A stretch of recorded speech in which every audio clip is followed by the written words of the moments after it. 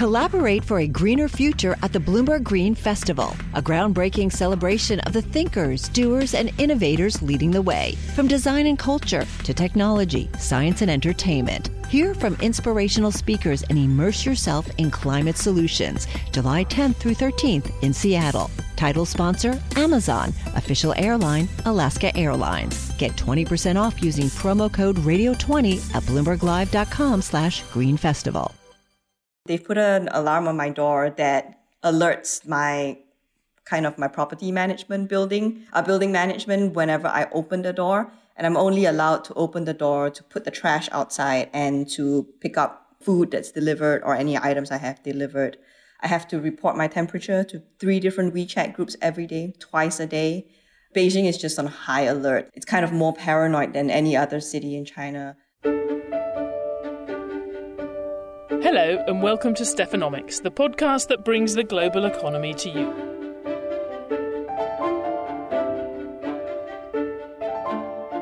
Which this week includes the inside of Sharon Chen's apartment in Beijing. She's the Beijing bureau chief for Bloomberg, and she's in quarantine because she's just returned from a reporting trip to Wuhan. I wanted to talk to her because we're focusing this week on what the path out of lockdown might look like for all of our economies. Our chief economist for Europe and the Middle East, Jamie Rush, has been looking at how quickly the economy could come back, depending on which measures are removed and when. I'll be talking to him in a minute, and also playing you part of a conversation I had with the former president of the European Central Bank, Jean-Claude Trichet. But first, let's hear more about that trip to the city of Wuhan. First into the crisis, and now first out.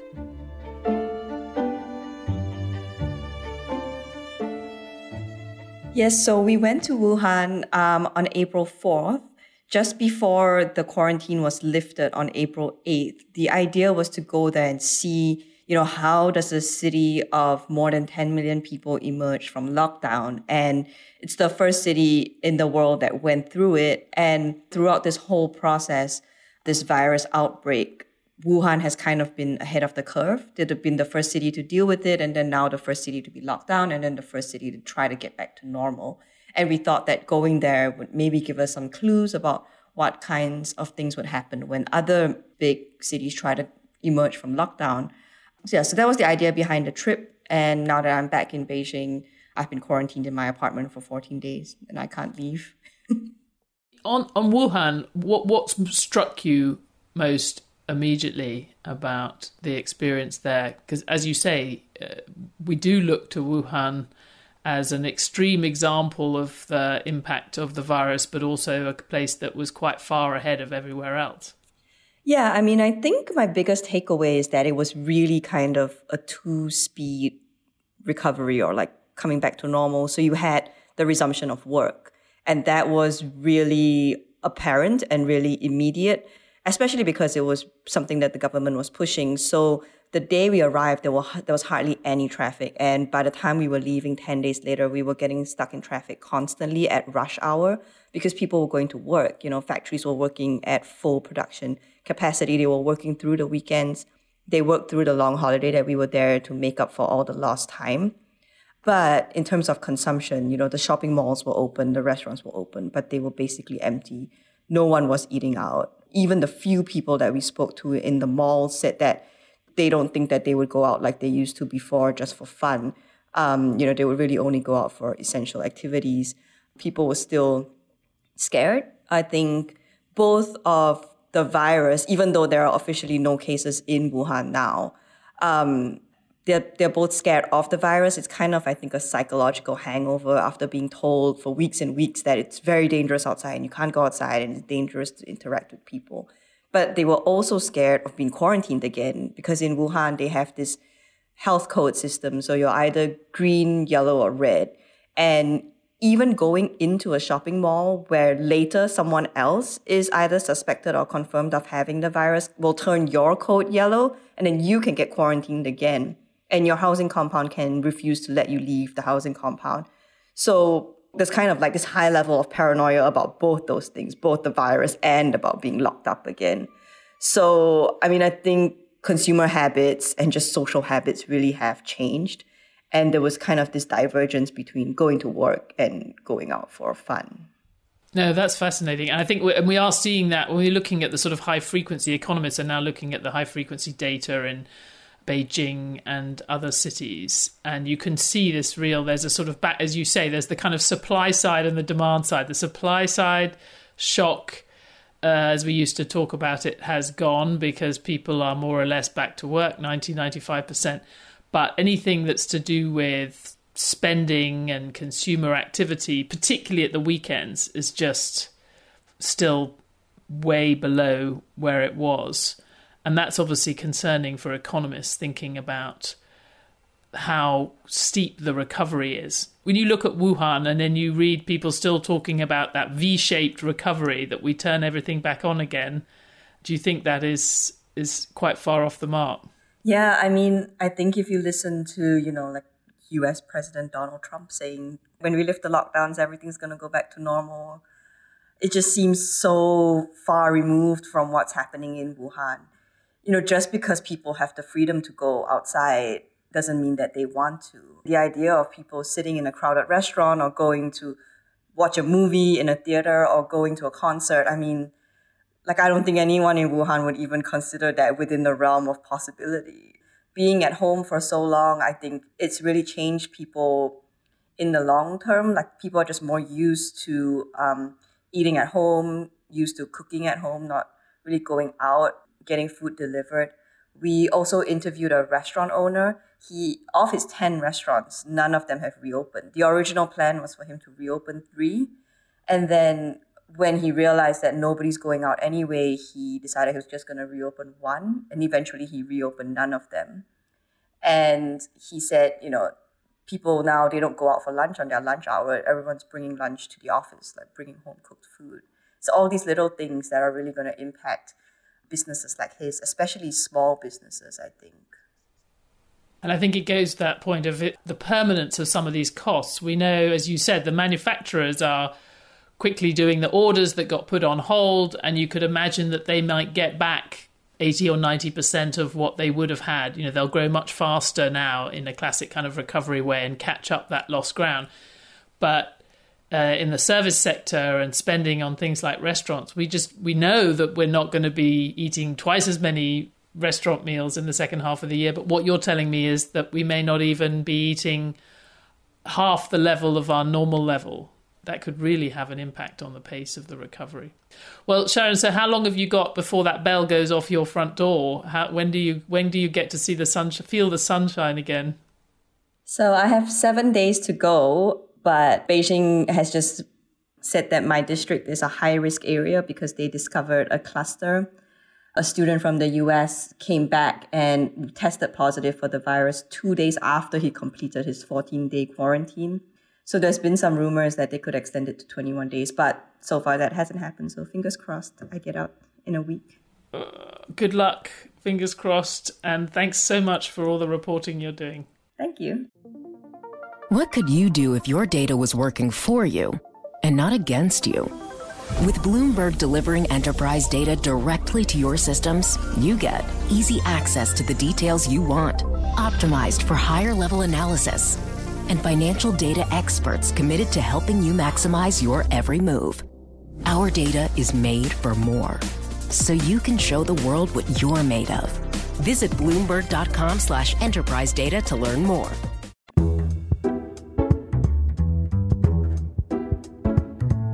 I hope we'll be hearing more from Sharon and others in China in the weeks and months ahead as we start to see and feel what life looks like after lockdown. But now we have some new numbers to feed into that conversation, brought to us by our chief EMEA economist, Jamie Rush. Firstly, I should thank you for all that you're doing with the Europe team and globally. But something you did last week I thought was particularly interesting, trying to take a stab at thinking about the economic impact of different stages of lockdown. And I guess what's the relevance of that to anybody thinking about where we go from here is we know now that it's not going to be like flicking a switch when we start to move out of lockdown. We'll probably go through several stages. What did you do to try and get a handle on what that might mean for the economy, and what were the results? So the starting point for our analysis was to look at what's been going on in France. In that country, the Statistics Office has published quite a lot of information about how lockdowns are affecting the economy. And what they've found is that the lockdown period has coincided with a fall in output of around about a third. But we've combined that information with some data from the Blavatnik School of Government, which has gone around and measured the stringency of measures across countries. So when we look at the output loss, it's about 35%. And when we look at the stringency index, it's 95. That's one data point. The other data point we have is that we know that when stringency is zero, the output loss is going to be zero. So the question that we've been asking ourselves is it reasonable to draw a line from 0 to 95 and then just read across what that means for output? And to kind of get a sense of whether that is reasonable, we've looked at other indicators. So we know that different stringency measures have been in place across countries, and we've plotted those against the change in the PMI in those countries. So we can see that actually they do look sort of linear. And the same is true when you look at traffic congestion. So the second step in our analysis was to take the Blavatnik School's methodology, unpack it, and then create a stringency reading from scratch. So a scenario for moderate containment measures. So we assumed, for example, that some schools are still shut, but many are open. Some businesses are allowed to open, but many remain shut, and so on. And so we think this is consistent with a phased withdrawal of containment measures.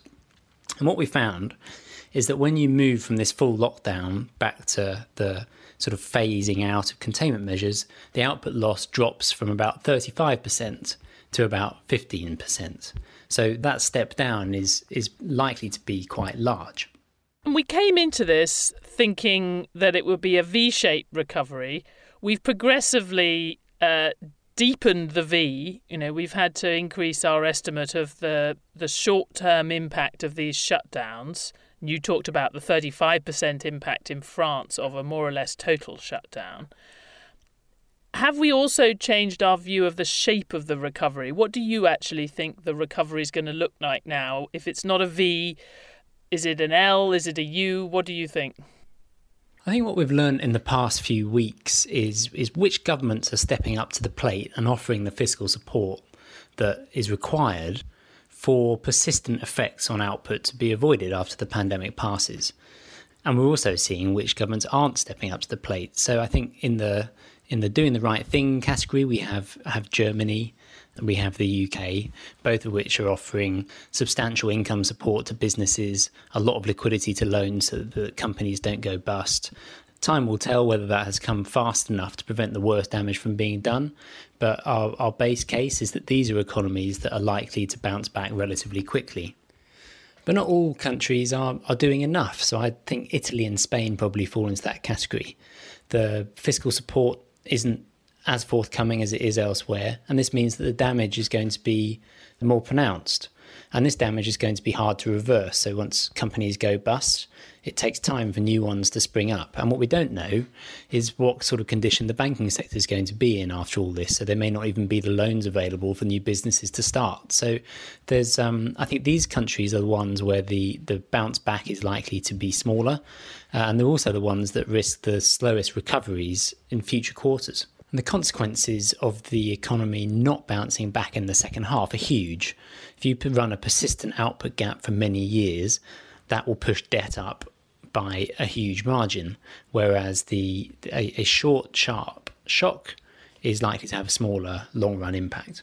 Well, and you raise it, that's a key point. I mean, and it's a good way of thinking about it, that if you're spending a lot of money now, you are directly investing in the gradient of your recovery. You're investing in a faster bounce back. And that obviously would be a contrast with the recovery we had after the global financial crisis, where we saw that there was a lingering effect and a much slower rate of growth for many years after the crisis, obviously hoping that doesn't happen this time. But your point about Spain and Italy in particular has a very high debt stock. There's much more constraints on it in terms of how much it can spend right now. But the implication of what you're saying is if they don't spend now and have that much more costly recession, slower recovery, in the long run, that's worse for debt. I think that's absolutely right. So if they spend more now and debt rises relative to GDP by, say, 10 percentage points, that's not a disaster. That's about as good as things can possibly look. Far more costly would be spending too little now, the economy failing to recover, and debt spiralling out of control as the deficit is impossible to bring back down again. There were some pretty striking figures where you used to work. The Office for Budget Responsibility, the Britain's fiscal watchdog, ran some what it considered to be sort of illustrative numbers on the public finances for the kind of hit to the economy that you were talking about at the beginning, and had the implication was a pretty big jump in public debt. When you think now, if you had to say, how do you think that's going to be paid for? Are we going to be looking at a big increase in taxes at the end of this, or are we just going to say, OK, now we've had this big crisis and we've just got a higher debt and now we're going to carry on like before? So I think once we get the other side of this crisis, debt's going to be a lot higher, and some countries are going to feel pressure to reduce it. And I think actually that's sensible. If we just allow debt to rise by 10 percentage points every time there's a crisis, then at some point you reach a position of unsustainability, and defaults are what follows. So I think it is the case that some of these debts are going to have to be repaid. It doesn't have to be repaid fast. Austerity doesn't have to happen before the economy is recovered. But in the long run, yes, it's going to have to be financed by higher taxes. And I think that there are ways of doing that. I mean, exactly who experiences or feels the burden most is a question for the politicians. But look at Germany's history of paying for reunification. It was done with a tax that was explicitly linked to the activity it was intended to finance. Something like that wouldn't be completely mad, I don't think, in the future. Jamie, I'm sure we'll have plenty more to talk about in the next few months, but thanks very much. As it happens, I just chaired an online discussion on some of these issues for something called the Global Solutions Initiative. There were some lofty participants who said lots of interesting things, but let me just play you a few comments from the former president of the European Central Bank, Jean-Claude Trichet, on the scary subject of global government debt. We are accumulating an enormous amount of additional public spendings. We had, since the previous crisis, an accumulation of indebtedness at the global level. In practically all countries, apart from a very few countries. Germany is a case in point, but practically the only case in point. So we have to be absolutely aware of the fact that there would be enormous problem, not only to digest what we are spending right now, but also what we had unfortunately spent during the 10 years after the previous crisis. And then I have to say I am worrying a lot for the central banks because, of course, I eliminate hyperinflation, which would be a solution to swallow the debt, the enormous amount of debt. I eliminate the default or generalized default, debt alleviation, restructuring. That would also be a dramatic trauma, and I expect that we will avoid that. But then what's left? Financial repression, hyper-taxation, or a combination, and there the central banks have a very, very important role to play, a combination of very low interest rates for a long period of time, together with a reasonable level of inflation, certainly not the zero inflation or very low inflation we had in the past. And I conclude on that.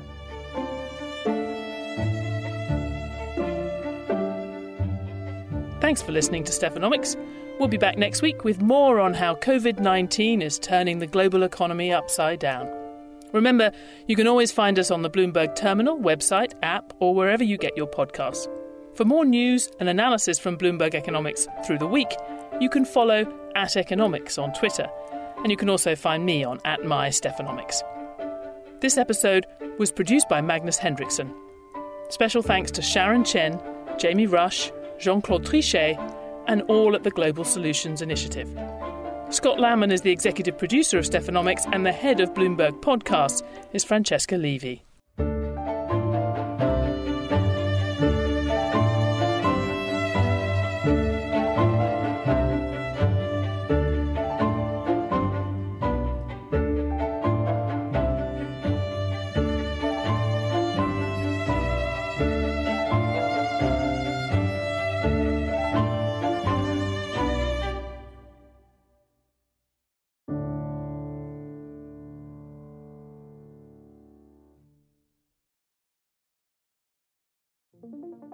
What could you do if your data was working for you and not against you? With Bloomberg delivering enterprise data directly to your systems, you get easy access to the details you want, optimized for higher-level analysis, and financial data experts committed to helping you maximize your every move. Our data is made for more, so you can show the world what you're made of. Visit Bloomberg.com/enterprise data to learn more.